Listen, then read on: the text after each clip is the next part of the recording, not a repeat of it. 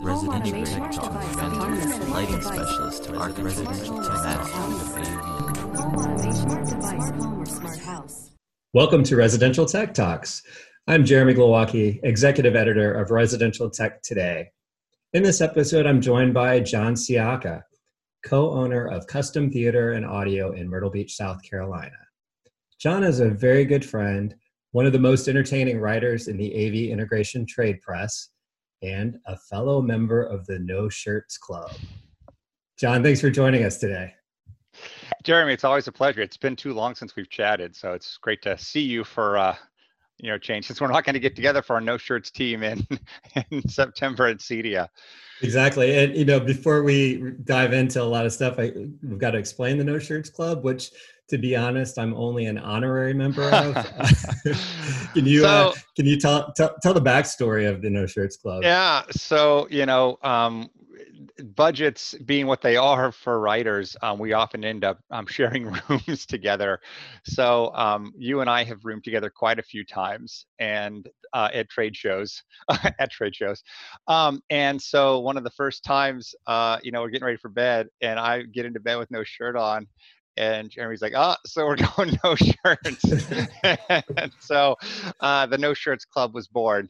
And to be fair, not in bed in the same bed, but in the same bed, two beds, exactly. And we talked about no shirts today, but thought we would dress it up, keep it more professional. Yeah. What happens behind closed doors in a hotel is a little different than a podcast. That's right, literally in Vegas on occasion. Exactly. Well, we at this point we go pretty far back in our friendship and our industry collaboration, and I look back and I try to remember when it was we actually met, because that's very important for everybody to know when we met, but I like to talk about our friendship, so let's go for it.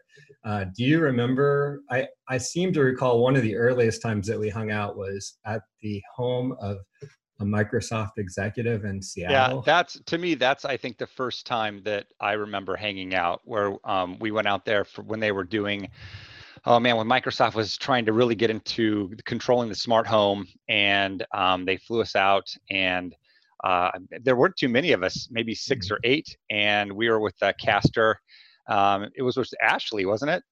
I believe so. Yeah, it was. And she drove us around. Yeah, we went into the exec's house, and his really nice home theater that was about 1,000,000 degrees. And Ashley and I were cutting up. I think I don't even think I was like engaging with you, but I think you were right behind me. And, I say, something like, man, his automation system, can he control the heat in this place? As he forced us to watch, was it Mariah Carey or something? I can't even. No, I want to say it was Celine Dion. That's a Celine Dion, yeah. This like $500,000 theater, and he's paying all of a sudden and watches Celine Dion videos. Yeah, we're sitting toward the back of this theater, and it was like the worst case of a sealed box. Like, it didn't feel comfortable at all. It was beautifully crafted and perfect sound and all of that, but it just had no ventilation. And you're back there like, hey, does that thing control the air flow back here? Just making wisecracks. And I guess I had never been in a press kind of moment where you're supposed to behave yourself with someone who was like that kid in school cracking jokes. And it was such a welcome relief that I don't know, it was like a bonding moment from there on out. Plus just a fun trip. Yeah, it was. And then I think we, again, like kind of the next level was at the Greenhouse Smart House event with Lancaster. And that's, we went through Kim's house when she was launching that. And I think that's where we, kind of like the next level of, friendship. That's actually also where I met Dennis Berger, who is your friend of me and my friend. You guys are always kind of punching back and forth at each other over things, but another fellow member of the trade, writing media, and a character in his own right. And I do remember very well sitting in the lobby of the hotel waiting for our car service or cab to pick us up to go to the airport back in those pre-Uber days. And you guys talking a little bit on video games, and me feeling completely out of the loop since I never play video games. And but just thinking, these two guys, I kind of feel like I want to continue to hang out with them. because this is a lot better than my typical experience on a business trip, you know? So yeah, that was interesting. That was back when our friend Kim was living the high life with the big fancy Control 4 house. That it's like, how do you do that? How do you pull that off? Yeah. But, anyway, that was a cool trip. So yeah, so we've been we became kind of cohorts in the writing world because I hired you at Residential Systems to contribute a lot of articles for us. You were already out there doing your own writing for other publications, but I think that we learned a lot probably just because we were sharing rooms. You saw my social anxiety in effect every show that I went to. I kind of felt like even if the budget didn't require it, that I liked having a roommate just because you could come back and kind of share the day's, you know, drama together and laugh about stuff. Yeah. It became like a good routine. And plus you taught me CES hacks, how to get through Vegas. Yeah, it is. It's nice, you know, especially because a lot of times we're going to the same place anyhow. And it's Right. kind of nice just to have somebody to pal around with. I mean, the shows, as huge as they are, you're alone a lot of it. Exactly. And it's nice just to have somebody else, especially, you know, we're looking at the same things, you're interested in the same things, you know, and again, a different perspective to look at something. And, you know, I got to work with you on the daily quite a few times, which is, I mean, that's actual reporting, which is, you know, was different for me, you know, to go out, look at something and come back and write on it. And a lot of great experiences. You know, it was a lot of fun doing it. And you embraced my irreverent voice, which was good. So I, you know, I had a great time. Yeah. You and Dennis both brought personality to a pretty staid kind of publication. I mean, Residential Systems, I always felt like we had to sort of be this industry voice. We obviously weren't the only one, but we were trying to be very professional. And then that irreverence was just it kind of it hit right when I needed something to just spruce it up, you know, give it some personality, give it some life again.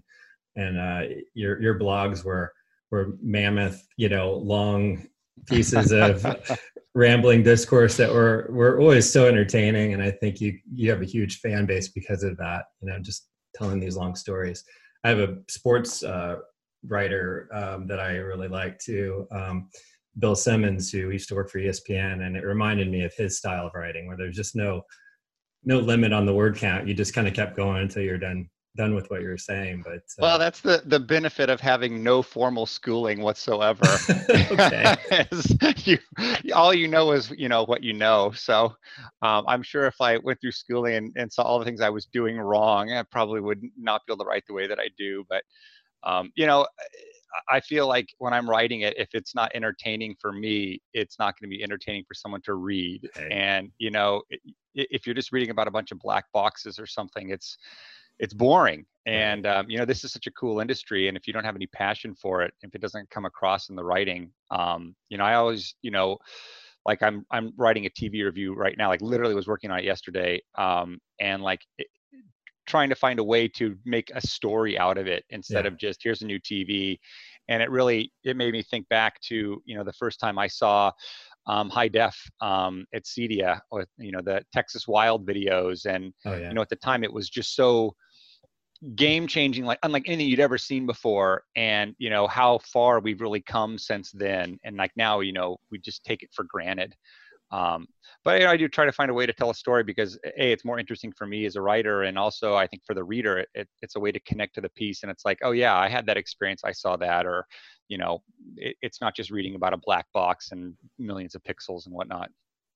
Yeah, and your passion for certain things always comes through too, and even sharing a mutual fandom for Taylor Swift that we do, and we can blame it on the fact that we have teenage daughters, but it's not really that. It's a personal thing. No, it is. I mean, again, I don't know if I brought you into her or I think you were there first. I cannot claim to. I'm not going to say that I figured it out on my own, but I think you made it okay by talking about it. And when she was on tour and you had already planned, you'd bought really expensive tickets for your daughter as a reward for straight A's, right? Yeah, she graduated from elementary school, and I told her I'll buy her diamond rings or tickets to see Taylor Swift. Oh, And God. she doesn't regret it. I mean, she's Yeah. I'm so glad. And so, it's funny. It's kind of a big circle thing. We just watched Hamilton the other day, and then um, we watched a live performance of Phantom of the Opera. Ah, It's the anniversary. Dana and I got engaged 26 years ago on August 4th. So on August 4th, we watched Phantom, and Lauren had never seen it. So I was asking, well, what did you think between the two of them? She's like, well, I think if I would actually have seen it live, it would have meant more to me. She said, that's why I really love that Taylor Swift show, because we saw it. And it's like, now when I hear those songs, I can remember being there. And so it was well worth every penny. We had a great time, and it's one of those things that, we'll look back on, but I don't feel like I have to, justify the Taylor Swift liking. I think she's a great talent, and her show was spectacular. unbelievable. I've been to a lot of concerts. I'm not a huge concert goer, but because I lived in New York and I had a friend who just bought tickets to everything, I went to a lot of Broadway shows. I went to a lot of concerts that I wouldn't have gone to on my own because I just don't have the really, like, I don't know. I've never learned how to get tickets the right way. I don't have the patience for it or something, and I'm always a little afraid of the sticker shock, I guess. Yeah. And my friend would just buy these tickets. He'd always have an extra one, it seemed like, and I got to go to a lot of stuff. That being said, I took my daughters to Taylor Swift, and I'm not shy to say that was my favorite concert of all of those concerts. It was so well done. And then to have it on Netflix to be able to watch, obviously a different location, but the same show whenever you want to. I've not seen a ton of concerts. I mean, a few, but that was the first stadium show I'd ever been to. So, I mean, a lot of times, like, one of my favorite bands is They Might Be Giants. And when I see They Might Be Giants, I mean, we're literally like up against the stage, feet away from them. Yeah. And that's, obviously you could get that at Taylor Swift, but you better have a black card. But this, we were in, like, I don't know, row 16 or something, which was pretty great seats. Oh my gosh, but to be around 60,000 people, but still, it felt like she was connecting with people. And I thought that was she really seems to appreciate her fan base and know what they like. So this is going to turn to the Taylor Swift show if we're not careful. Oh, I know, but hey, talking Taylor with Jeremy and John. Guess whose podcast it is? So whatever I want to do. I did have one more Taylor Swift. Okay. Have you listened to the? Have you listened to the new album? Folklore? I have, and actually, my daughter and I will go through and these are my 4 favorite songs from it.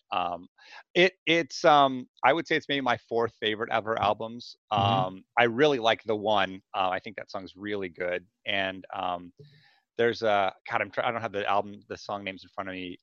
Illicit Ones maybe. And then I don't know, but yeah, I like it. I don't love it. I like it, but sometimes I have to listen to something. If you like, the first time I heard the new Fiona Apple, I'm a huge Fiona Apple fan. It took me a while to kind of, you can tell that as an artist, Taylor's not staying where she was. And certainly this is the most adult of her albums, a lot of swearing on it, which is really unusual for her previous albums. And, I think sometimes you have to listen to something to find out, where the artist has moved to. It's like, this is not the same album that, Reputation was. It's not the same album that Lover was, but, and that's good. I mean, you don't want to have the same thing over and over again, but you can. Yeah, there's a, I was listening to somebody talking about it, and they said that, she's in her 30s, and it's at that point when a lot of really great artists over the years have had some kind of a artistic moment, in their career. And I really think, you stop talking about her as, wow, what she's accomplished as this young person. It's like she's in the heart of her creativity right now. And this was a pandemic album. She didn't do this as a planned thing, and everything is so much of a plan for her that she just basically expressed herself in a very folk music style, I guess. I find that it's a very relaxing walking album, like just to have on and chill out when you just don't want to listen to another podcast or something, as you're out. And so I've liked it for that point. I definitely prefer her pop sort of style more, and the more attitude kind of style songs. But but it's been a really good listen, I think. Did you watch the documentary on Netflix? I did. Yeah, that was Yeah. also really interesting. Or very Yeah, it revealing. was. I mean, it's like out from the outside looking in, you think, here's somebody who has everything, but it's like, Mhm. she seems like she's tortured in ways. I think that's she's, like with this, I'm trying to get past that, trying to get past what everybody else thinks about her. And, um, Yeah. but yeah. We're also very big Disney fans, and I think that you wore it on your sleeve a little more than I did from the beginning as well. And my kids have kind of dragged me along. So Yeah, we huge Disney fans. My parents met working at Disneyland, California. So my dad was a ride operator. My mom worked at Sunkist Orange Juice, and cool. I love Disney. And again, I'm definitely not ashamed to admit it. And I have as much fun taking the girls. And I think our Disney trips, as we've talked about this, are completely different. Mine are like the frenetic run to the next line, go hard all day long, get something to eat that you can go. And I think you more like, here's a nice place to stop and take an eat a bite and let's rest and go back to the hotel. I mean, so we are at the park when the gates open, at the park when the gates close, just go hard all day. It's like, you're going to be exhausted in these 4 days, but we're going to look back on it then. Yeah. If you survive it, you're going to look back on it. But we were just there, kind of right before the park closed, and got to go on Rise of the Resistance. And I'm not sure, have you been on that? No, that was No. I was able to go on the first one that opened there. Falcon. Yeah, Smuggler's Run. Mm-hmm. Yeah, and that Rise of the Resistance, I mean, if you're a Star Wars fan, it's unlike any other ride. I mean, the scale and scope of it is just so immense. And there's a part of it where you kind of board the Star Destroyer and you come into this room, and this room is so huge, and it's like literally like everybody like gasped. And really, I mean, although it's such a complex ride, it seems to break down all the time. It broke down on us when we were there, and we had to wait in line for like 45 minutes just in the ride waiting. But I think Disney realizes, from I've heard, I know somebody that worked with us, they waited all day to get on. They finally got on, and it's like before the park closed, and it broke down, and Disney gave them a ticket to come back to the park the next day with a fast pass to it. And so I've known other people where the same thing has happened, and they've given a ticket that was good up to 2 years to come back. So I feel like, they realize it's a marquee attraction, and, if you don't get to go on it, they seem to try to take care of you. But it's we talked about, it's like as soon as we leave Disney, it's like always the first thing we talk about is, when would it be the right time to go back again? And my youngest is 4, and we think maybe when she's 6 or 7, she just wasn't quite ready for some of the rides. And we took her on Slinky Dog, which we had never been on before, and I surprised like what a zippy little coaster that is. And she's crying the whole time, Daddy, I hate this.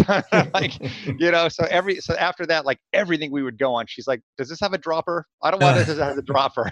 So I think so the next time where maybe she's a little bit more adventurous would be nice. But my oldest Lauren, she's ready for like Six Flags or something. She wants to try all the hardcore stuff. So see, now you're getting to understand the way that it's worked for me. I was pretty much left with the younger one for a lot of those early trips, and she's more cautious, and I probably more like my personality, so we tie together a lot. And then as she's gotten older, she's gotten a little braver about those different rides. And we're planning a trip around Christmas time. We're going to see if that actually happens. It'll be with masks on and all that. We've watched videos of this podcaster that lives down there, and he was there when they first opened back up, walking around, and it was fairly empty. And it'll be interesting to see how that experience can be enjoyable in this pandemic. I know. world. I told my wife, it's like to go back, if you could go to Disney with 25% park capacity,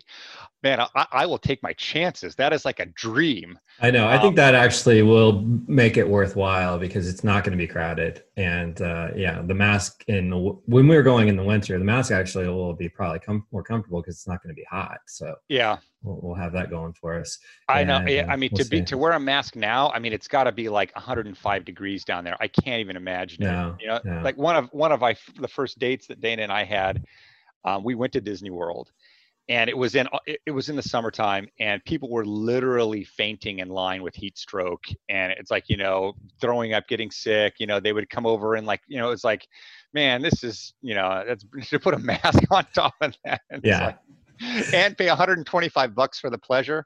I mean, I don't know. It's like, I love Disney, but Disney in the summertime is a tough go. Absolutely. Yeah. Well, I definitely want to start diving into more of a industry conversation here, but also need to take a quick break for a word from our sponsor.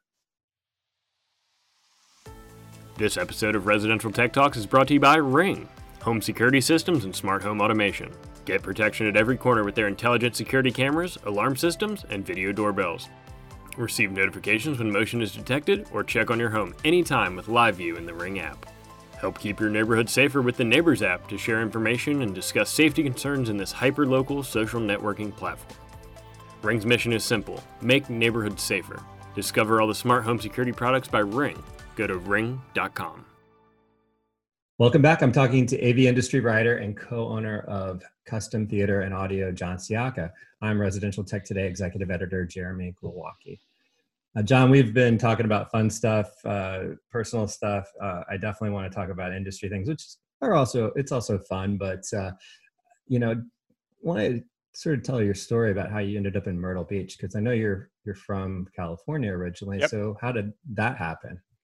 Okay. Well, I was a golf professional at a really private country club, and one of my high school friends, his dad had a Laserdisc player, and one of my other friends, his dad bought like this really basic surround sound system. I can remember it was a JBL movies and music system that came in 2 different kits, and Pierre was the one who had the Laserdisc. Pierre brought over a Laserdisc player, and we watched the movie Speed on Laserdisc, and I had never experienced surround sound. I had no idea that you could have something like that in your house. And I mean, I guess you could say that it was like literally life-changing. So I decided, man, I have got to have this. And so I started just doing an insane amount of research on home theater gear. And this was right when Dolby Digital was just about to come out. It was AC3. And I just knew, I said, this is going to be the next big thing. I know it. So I started researching all that, and I bought one of the very first Dolby Digital pieces, a Yamaha piece, and a member of the country club, he had a Laserdisc player that broke, and his name was Rich. He was so great. He was in the middle of a movie, and the tray came out to flip the disc, and his little kid came over and like yoinked down on it and broke it. Okay. And so Rich immediately went out, bought a new Laserdisc player so he could finish the movie. But then he got that player fixed, and he gave it to me. And there was a company, I think it was called like MSB or something, MSE. They sold a mod kit where you could modify the player to get the RF Dolby Digital track off of it. So I got the player, I modified it. I got the Dolby Digital stuff. I started, getting speakers and things, and just watched every Dolby Digital Laserdisc that came out. I mean, there were like trickles, 10, 15. And I reached out to the editor-in-chief in time of Home Theater Magazine, which was Rob Sabin. And I called Rob the Rob Father because he really gave me my start in this. And I just called him up and left a message like basically, hey, look, I think this is going to be huge. I want to talk about it. You guys, no one's talking about it. And so Rob called me back and, write me a sample of what you're thinking. And so I wrote him a review of the best Dolby Digital moments from the movie Heat. Like, if you want to show off your system, go to 26 minutes and 23 seconds, and I sent that into him, and he's like, this is just too close to stuff we're already doing. I appreciate it, blah, blah, blah. And so I'm like, okay, whatever. Like I said, full-time in the golf business. And out of the blue one day, he called me back and said, I've got a writing thing that might be perfect for you. And would you be interested in doing it? I'm looking for a new voice. And I'm like, yeah, man. And this was back in the days where like, feature stories like 3,500 words, you turn in like this huge thing. And so I wrote a couple of things for Rob, and my wife, Dana, was from Alabama. And we'd been married for about 3 years at this point. And I told her when we got married, I said, try California for a little while. If you don't like it, we can change. And so at this point, I was just so burnt out on the golf business. It's just really a grind. I mean, I worked 6 days a week for years. And we decided that, we would move closer to her family and my family. I lived in Florida at the time. And I said, look, I love this home theater stuff. I think this is what I want to do. And so I went on CEDIA's website and I looked up member groups that were in cities that we thought we might want to live in. Charleston, here, Atlanta, Asheville. And I reached out to these people. I sent resumes and it basically said, I don't know anything about this industry, but I love it. I've got a lot of passion for it. And this is what I want to do. And I got 3 people that wanted to interview me. So I flew back for a long weekend and I met with these companies, and I ultimately got 2 job offers, one in Atlanta and one in this one.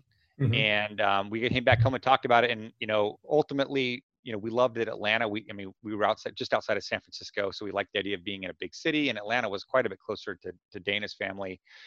But, the idea of being near the beach and a much smaller city, and that if this job fell apart, that I could easily get back into the golf business. I mean, Myrtle Beach is the golf capital of the world. Yeah. And so that was in 1998. And, things have just progressed since then. Shortly thereafter that, I started doing the custom installer column for Sound and Vision. They realized that custom was going to be a big part of this industry going forward, and they didn't have anybody talking about it. And I think that was really one of the things that kind of helped me in the writing side, was that there's a lot of people that can write really well, and there's a lot of people that can install things really well, but there's not a lot of people that kind of do both. And Yeah. I can kind of have my hand in from the customer side of it, and the installer side of it, because I kind of work both ends of the street. And that kind of led into my relationship with you at Residential Systems and things, where it was like, hey, look, I'd like you to kind of take this stuff, instead of writing it for the customer, write it for the installer. Why would the installer? And that's, really, I got to say, between the Sound and Vision writing and the Resi writing, I really prefer the Resi writing more, because I feel like I'm talking to you, like as a peer, like, hey, look, man, this is why you'd want to sell this thing. This is why you might want to consider bringing it in. That's how I got into the business. Well, how would you describe the Myrtle Beach market? Obviously, the golf thing sounds like it's a lot of probably second homes or third homes, that type of thing. Is that what you're dealing with, or are there full-time? It really depends. residents? We have both. I mean, I can't tell you how many times over the years that we'll have pitched somebody like a big install, and they're like, at my main house in New York or Atlanta, I would totally do this, but when I come to the beach, I just want to get away. I just want a TV on the wall. I don't want any of this other stuff. And it's like, but we're having more and more people, that are moving here. Or again, if you've got second and third homes, you probably have the budget to do some stuff. So we do a few 6-figure jobs a year. We've done one job over $500,000. But those are certainly the outliers. I mean, I'd say our far more typical project is probably in the $10,000 to $20,000 range. Okay. On a house-wide scale. I mean, we do.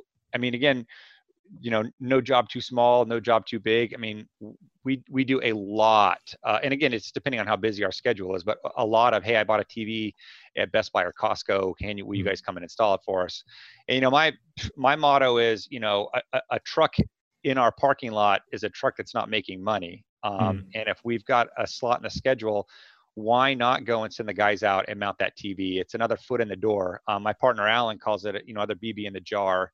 We're going to make a great brand impression. Why not now have this customer who maybe didn't know that we sold anything, maybe didn't know they could buy stuff from us? Why not, convert them to the next time they call Custom Theater and Audio? And I mean, during the downturns, back in, was it 2008, whatever it was, when so many companies were having such a hard time, I have next to my desk, my standing desk, I have next to my desk, I've got 5 5-foot tall filing cabinets filled front to back with files of customers over the years. And it's like, that was an incredible resource of, again, it might not be big jobs. It might just be, hey, look, my cable box is locked up, whatever it is. It's like, the guys on the road is the potential to make something happen. And so, we embrace those small jobs. Again, obviously when we're really busy, we not as much, or we'll, kind of push people back. But I hear so many integrators like, oh, if it's under $20,000, we're not interested. Right. So, and again, if that were my market, that would be great. If you could only price those, but everybody wants to have the huge job, and they think that that's the pie in the sky job. But sometimes those are the nightmares. The $500,000 job, I am married to that job, and I will be, forever probably. The guy that you put a soundbar on a TV and a remote control, he's thrilled to death, and he'll probably never call you with a problem. So it's like, sometimes you're careful what you wish for. The big jobs are the ones that put you out of business if you're not careful. And, again, especially for some of the newer companies who are chasing these giant things, if you don't really know how to manage it, manage the income and the outgo and the expectations and all that other stuff. I'm not even sure. Oh, the Myrtle Beach market. So yeah, I mean, we have a mix of both. But I would say, the bigger jobs, typically are second and third homes, but we are seeing more people that are actually coming here to stay here permanently. Especially if you're retired. I mean, it's a nice place to live, such a slower pace of lifestyle. You can live oceanfront for prices you couldn't do elsewhere. The weather is pretty great year round. Like I said, we've lived here since '98 and still enjoy it. And you have a store that you can have walk-ins to come in there, right? So it's little retail. We have a full showroom, which is where I am, the majority of time. There's 4 of us currently in our company, myself, my partner Alan, and then 2 full-time installers. And I do the vast majority of the store stuff: scheduling, ordering, invoicing, billing, payroll, all of that kind of, businessy stuff. I handle all of that. Alan does a lot of, kind of big picture, and, big job type stuff. And the installers are out installing all day long, but we have, a small company, wear a lot of hats. So, if it's a job that I'm selling and it's a big job that requires any kind of programming or just extra hands-on, like I'm going to be at a job all day on Friday on a decent sized Control4 system, helping the guys out, just because it's my job. I know the big picture of it. But we do have a showroom, and, we take walk-ins. And, again, you never know. I had the other day, a mother and a son walked in, looking for a TV, and they bought a $2,000 OLED cash. They wanted a TV right now. And it was, it's like sometimes, or, people walk in and just buy Sonos stuff. We don't have a lot of retail stuff, but we certainly embrace it. If you want to walk in and grab something, we're happy to hand it to you. Right. Well, how did you go from speaking of walking in, getting hired by Alan with no experience to eventually becoming a co-owner of the company? I feel like Alan and I are like really like the yin and yang. We complement each other really well. And I could tell early on that the day-to-day business stuff was not his strong suit. We joke back and forth. You haven't sold a job until you collect the money. Up until you collect the money, you've just lent a bunch of gear to somebody. And so, Alan would be great at like doing everything, but like the collecting part was like hard for him. It's like he would. So, I just started taking over things where I saw that there was a need. And we got to a point where, I don't know, after I'd been with him for like maybe 5 years or something, I was getting to be known through the writing, and another company had wanted to hire me.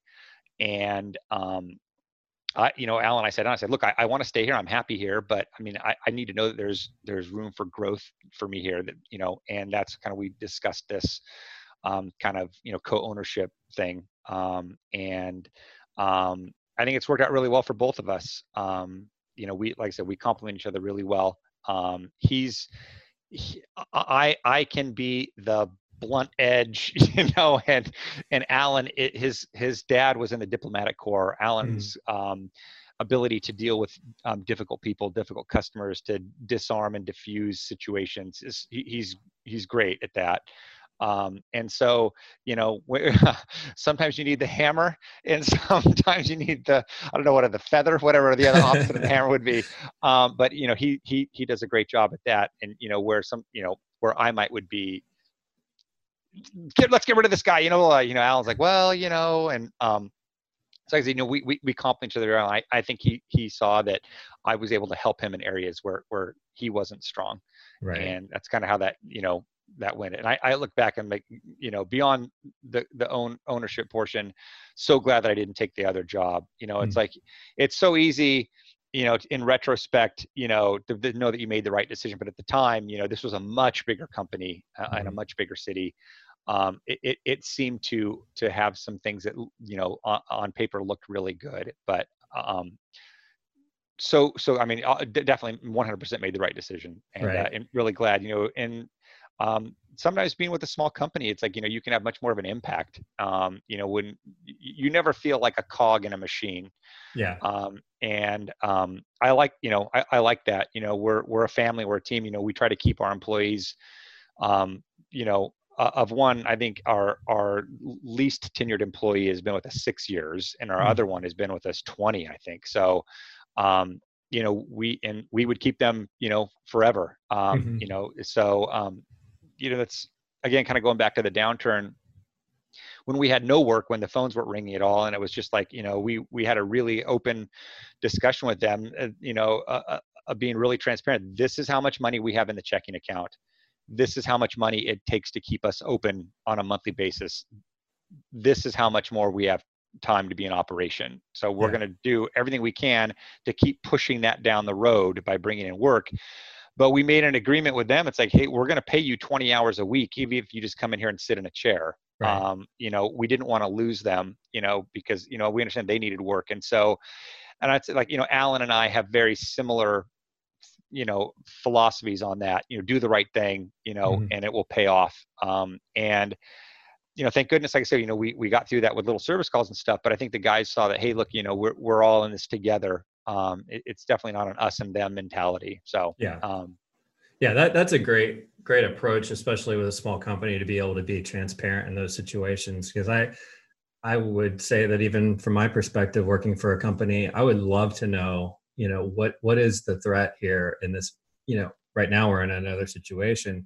And fortunately for the industry, we haven't really had a negative impact from the pandemic because everyone was able to keep busy depending on what market they're in. But to know, where are we? What threat is there to us going out of business? What my job, that type of thing. That's pretty awesome. Well, uncertainty is what scares people. Yeah. If you can be honest, it's like, hey, look, I can't tell you it's going to be all right, but what I can tell you is this is the reality of what we have, and it's Sure. what's not a mystery. And I think they appreciated that. And I think the guys really appreciated that, like, we were going to do what we could to keep them working as long as that we could. And that kind of pays dividends. And hey, look, now that it's busy, when I might need you to work a little bit more, a little bit harder, it kind of hopefully it goes both ways. Yeah. It's like, I gave a little when you needed it. Now I need you to give a little now that we need it because we're so busy. And relationships are a two-way street. And I think that they, it's been good. How do you know when you need to add a person when you get busy? Like that? And that's the thing. It's like, Alan and I talk about this all the time. And it's hard for a small company because we're like us, we are swamped right now. But it's not just, if you could just click your fingers and have the right person. Yeah. That's one thing. And in our market, we have always had such a difficult time of finding people. Mm-hmm. And what we really need is, we need somebody who has some programming skills. We need, like, our bottleneck is URC programming, Control4 programming, some higher level networking and security. I don't just need a body to help. I need somebody who's got some skills. So, what Alan and I go back and forth with is, because I do all the scheduling, it's pretty easy to schedule with two people. I've got jobs that would take both people. I can split them up to individual. 3 people can be difficult to schedule because now you have to have 2 people jobs and 1 person jobs or really big jobs. And I don't think it's fair to bring somebody in that you're not going to be able to keep. And be able to say, hey, look, I'm asking you to quit your job or whatever. there's a commitment, honestly. I'm going to be able to employ you regularly for some amount of time. Mm-hmm. And I think that's the difficulty for us, is like, this business is, we're here. And, on the downturns, it's easy to keep 2 people busy. It's much tougher to keep 3 people busy, because now you're talking 2 crews of vehicles. So I don't know. But I think if the right person came along, had the programming abilities or the security abilities, it would definitely free us up right now and clear some of that bottleneck. But where, this is the height of our business, we're always busy in summer. Because construction's closing, everybody wants to be here in their house to finish for the summertime. But, when we start getting into November, December, then where are we going to be? And, this isn't for our market. It's not a magical thing of, if I had 100 more employees, I could bring in 100 more jobs. The job incoming is, I don't know that it's finite, but there's only so many, new jobs that you're getting in. So it's fairly predictable. Yeah. So I think if we had another person right now, we would alleviate some of that. We're booked for 3 weeks out, but then once you get that bottleneck done, now what, in 3. So I don't know. That's definitely something we struggle with. And, we've gone through periods where we've brought in people, and it's like, also the other thing too, it's like we're a tight niche group of 4. When you bring in a 5th person, sometimes they don't mesh with the personalities of the other 4, and it's like that can be a tough thing. And it's just finding, like I said, the right person is the trick. For sure. So I don't know, like if you asked me today, would you like to have another person? Yes, it would be great. But, could we keep that other person through, the winter time and all that? And that, I don't know. Like I said, I've been doing our books since '98, and historically February is always the worst year for us, month. And I think because, people have spent all their money on Christmas, they bought the TV for the Super Bowl maybe, and there's just nothing left for February. And so that's always the month where, like, our install labor is the lowest, our revenue is the lowest. It's like, so it's like, can I use this person, through February? It's kind of the touchstone. Right. So wearing both hats as a industry writer and a, integration company owner, do you see different advantages from having those 2 different things, especially like when you go to a show and you can be a press person, or the opportunity to review products that maybe you wouldn't because you're not a dealer necessarily of that product? I think so. And, I'm able to look at it like, A, is this product interesting on its own? And B, would this product be interesting me to bring in and sell? And there have been several things that I've reviewed that we will end up selling. It's like, hey, look, this was great, and this fits a hole that we didn't have. But I try to be, I'm reviewing a product right now. I'm a Savant, their new voice remote and soundbar, that we're not a dealer for, and we probably won't be a dealer for because it's such a commitment to change a control system. And the discussion, from their PR person was, hey, the owners just want to make sure, you'll be able to be impartial on this. And I'm like, hey, it's like, I think I'd be able to take that hat off. Does this offer something that people are interested in, whatever you're selling? And you have to be fair to the product and look at the product first, and not always through the lens of, well, I don't sell this, so, it can't be good. So I think there is a little bit of balancing, but again, I've been doing this for quite a while now. And I think it also gives me a lot of historic knowledge of other things that have come before it and other things that I've looked at and seen, and how does this measure compared to those? And but I think it is unique in the press world. A lot of press writers, you could not hand them something and they could set it up and configure it and install it.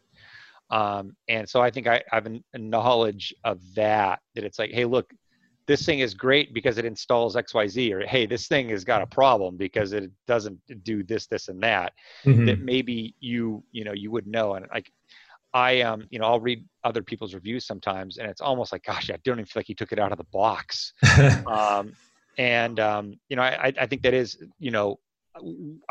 I want to feel like when a manufacturer sends me something, they know that it's going to be thoroughly and fairly tested, and I'm not going to pick a nit of something that's really irrelevant.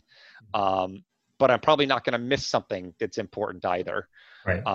And so, yeah, I'd like to, whether that makes me better or not, I think it makes me unique. Yeah. And you don't obviously just do product reviews. You've been doing content reviews as well, like you did when that first pitch you had for Rob Saban. You're still doing that. So what are you enjoying these days in terms of movies? Well, these days it's been a little bit thin, but I've done, there's another website called Cinelux, like luxury cinema. And the person that founded that, Mike Gaughan, Mike was my features and column editor at Sound of Vision way back in the day. So again, I go back further with Mike than I do even with you. And so he started this site, it's like, do you want to write for me? And I have been doing a lot of content reviews, and I really enjoy it. I mean, because my wife and I, we love movies. It's not unusual for us to watch 3 movies a week. I've got a pretty nice home theater, 13 channel, 7.2.6 Atmos system. I got a 4K JVC projector and Kaleidoscape and the flagship Marantz processor. So we love watching movies, and have been enjoying some of the early release things. That's been interesting. We just watched the High Note, or the Higher Note, the one with Diana Ross's daughter and Ice Cube. And, Dakota Fanning, not Dakota Fanning, Dakota Johnson. We just watched that the other night, and I'm pretty easy. Like with Taylor Swift, I'm pretty easy. Like, I'll give anything a try. I mean, I'm happy to just be watching a movie. Yeah. And we watch all genres. But we've been, like with the pandemic, there's been so few releases, and it's like, you wonder where we are here. Where are we going to be, 3-4 months from now when the stuff in the pipeline, and I've been following that really closely. Yeah. Tenet especially has been the touchstone, and because that was going to be the movie that was going to relaunch theaters opening, and it keeps getting pushed and pushed and pushed, and now they're going to launch it overseas. And so it's really interesting. And then, following that, Disney made the decision to bring Mulan home as a rental within their subscription package. So it's really, I mean, we're in unprecedented times for the movie industry, just to see what's happening. But we are excited as a family. We'll watch Mulan. We'll pay the $29.99. Excited to see that. We would have seen it theatrically. My wife and oldest daughter are both excited to see that. So, but I think any movie that's 4K HDR with a Dolby Atmos soundtrack, we're mostly down to give it a try. But there's not been a lot of new stuff. We've been watching the heck out of Hamilton. My 13-year-old is obsessed with it. And I told my wife, it's like, she's in a room listening to it all the time. It's like, you know what? There's worse things that she could be, really into. That's history is, pretty close to accurate history. We know it's not perfect, but I agree that's not a bad thing to be obsessed with. It was, like I said, we just rewatched The Phantom of the Opera. There was a 25th anniversary from the Royal Albert Hall, and we just watched that like a week ago.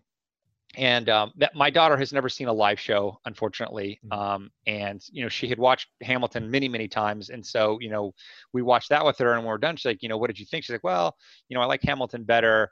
But it's so different. It's like the Hamilton just in retrospect, Phantom is people singing over each other and this and that, and the costuming and the staging, and it's like Hamilton just feels so much more modern, and it was different, to watch that and just like, man, this is so classic Broadway, Andrew Lloyd Webber, and you just lets you see just how off the charts Lin-Manuel Miranda was with Hamilton. Yeah. But it was great to watch that with her, and what songs did you like, and what parts did you like, and so but we're we like I said, we watch a lot of movies, and pretty happy to watch, whether it's an animated kid show or a serious drama. We're pretty happy to watch about it. And when you're reviewing something or writing about it, what are you looking for?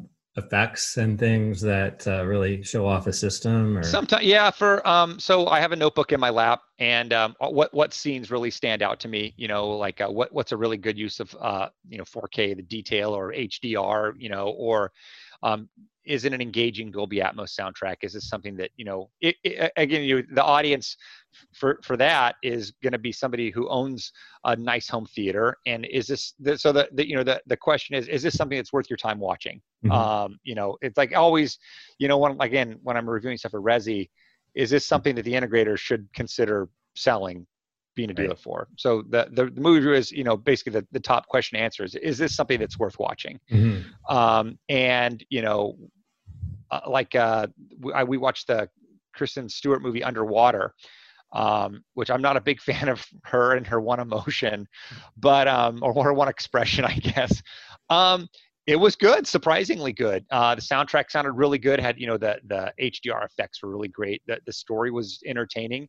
It's like, is this worth spending 2 hours of your time watching? And not everything is going to be fantastic, but but that's the day though. Is this worth your time? Yeah. Or if you watched it, what were some things to kind of be on the lookout for? Sure.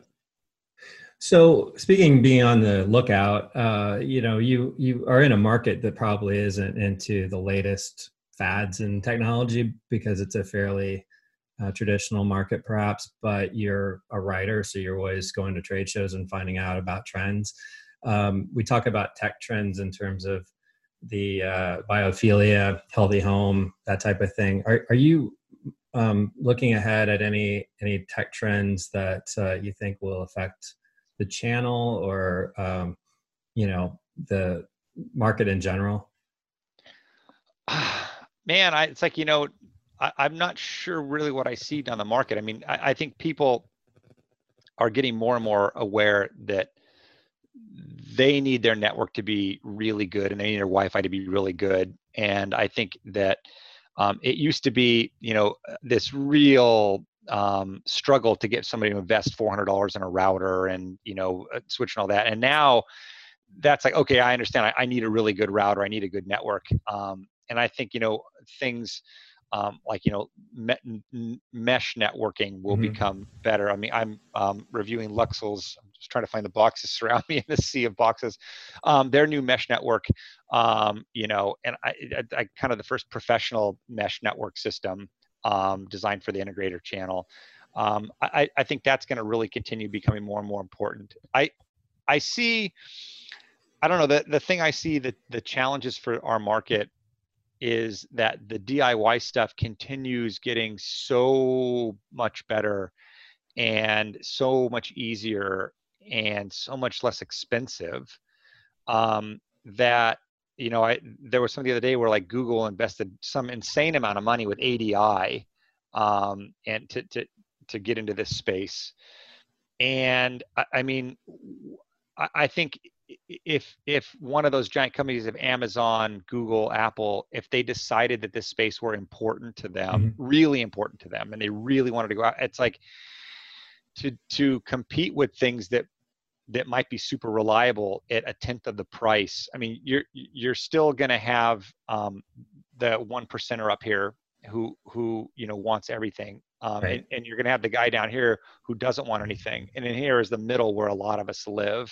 And I feel like it keeps getting pushed where, the middle guy is going toward some of this entry level stuff that that wasn't available that he could do. And it works pretty reliably. And maybe he has 3 different apps that he has to use, but people are used to having apps. So I don't know. I think as these companies get into this space, that's going to be a challenge for us. And, how do we keep differentiating ourselves? And, a category that seems to always be like, that's one of those is security surveillance.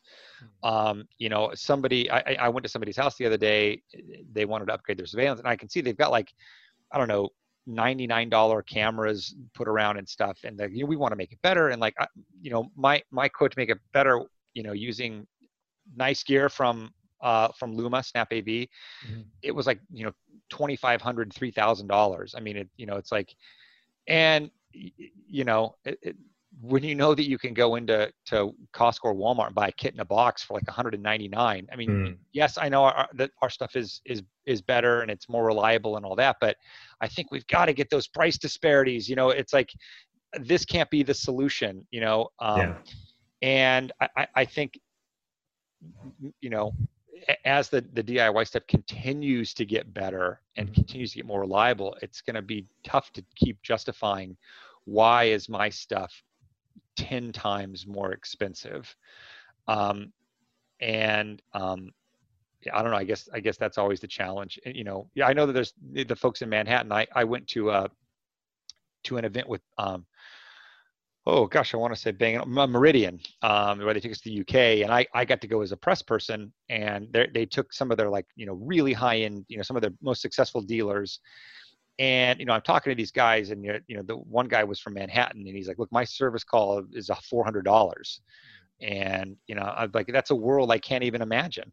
Right. And he's like, look, we have a delivery service, take the tools to the job site, and, whatever we need, a delivery service takes it over, and my guys all ride the subway. It's like, I don't know. It's just, again, a completely different world. And I've been doing this for 20 years plus, and I can't even fathom that. But, every market is different. And, again, when you've got a guy, customers that are, don't think about that at all, it's like, hey, this is what it is, and, take it or leave it. But it's like, for smaller markets, I think people are more price conscious here. That's one of the things that we struggle with, I think, is finding, solutions that are justifiable and sellable against things where, people, their perception is that it's way more expensive. Yeah, absolutely. Well, that's always been an angle that I think that's been important to your coverage, that kind of real world kind of experience. And I appreciate you being honest about that and taking the time out today to chat with us, John. It's been fun getting caught up again. Yeah, for sure. And thanks to everybody else for joining us. Be sure to comment, share, or subscribe to the podcast.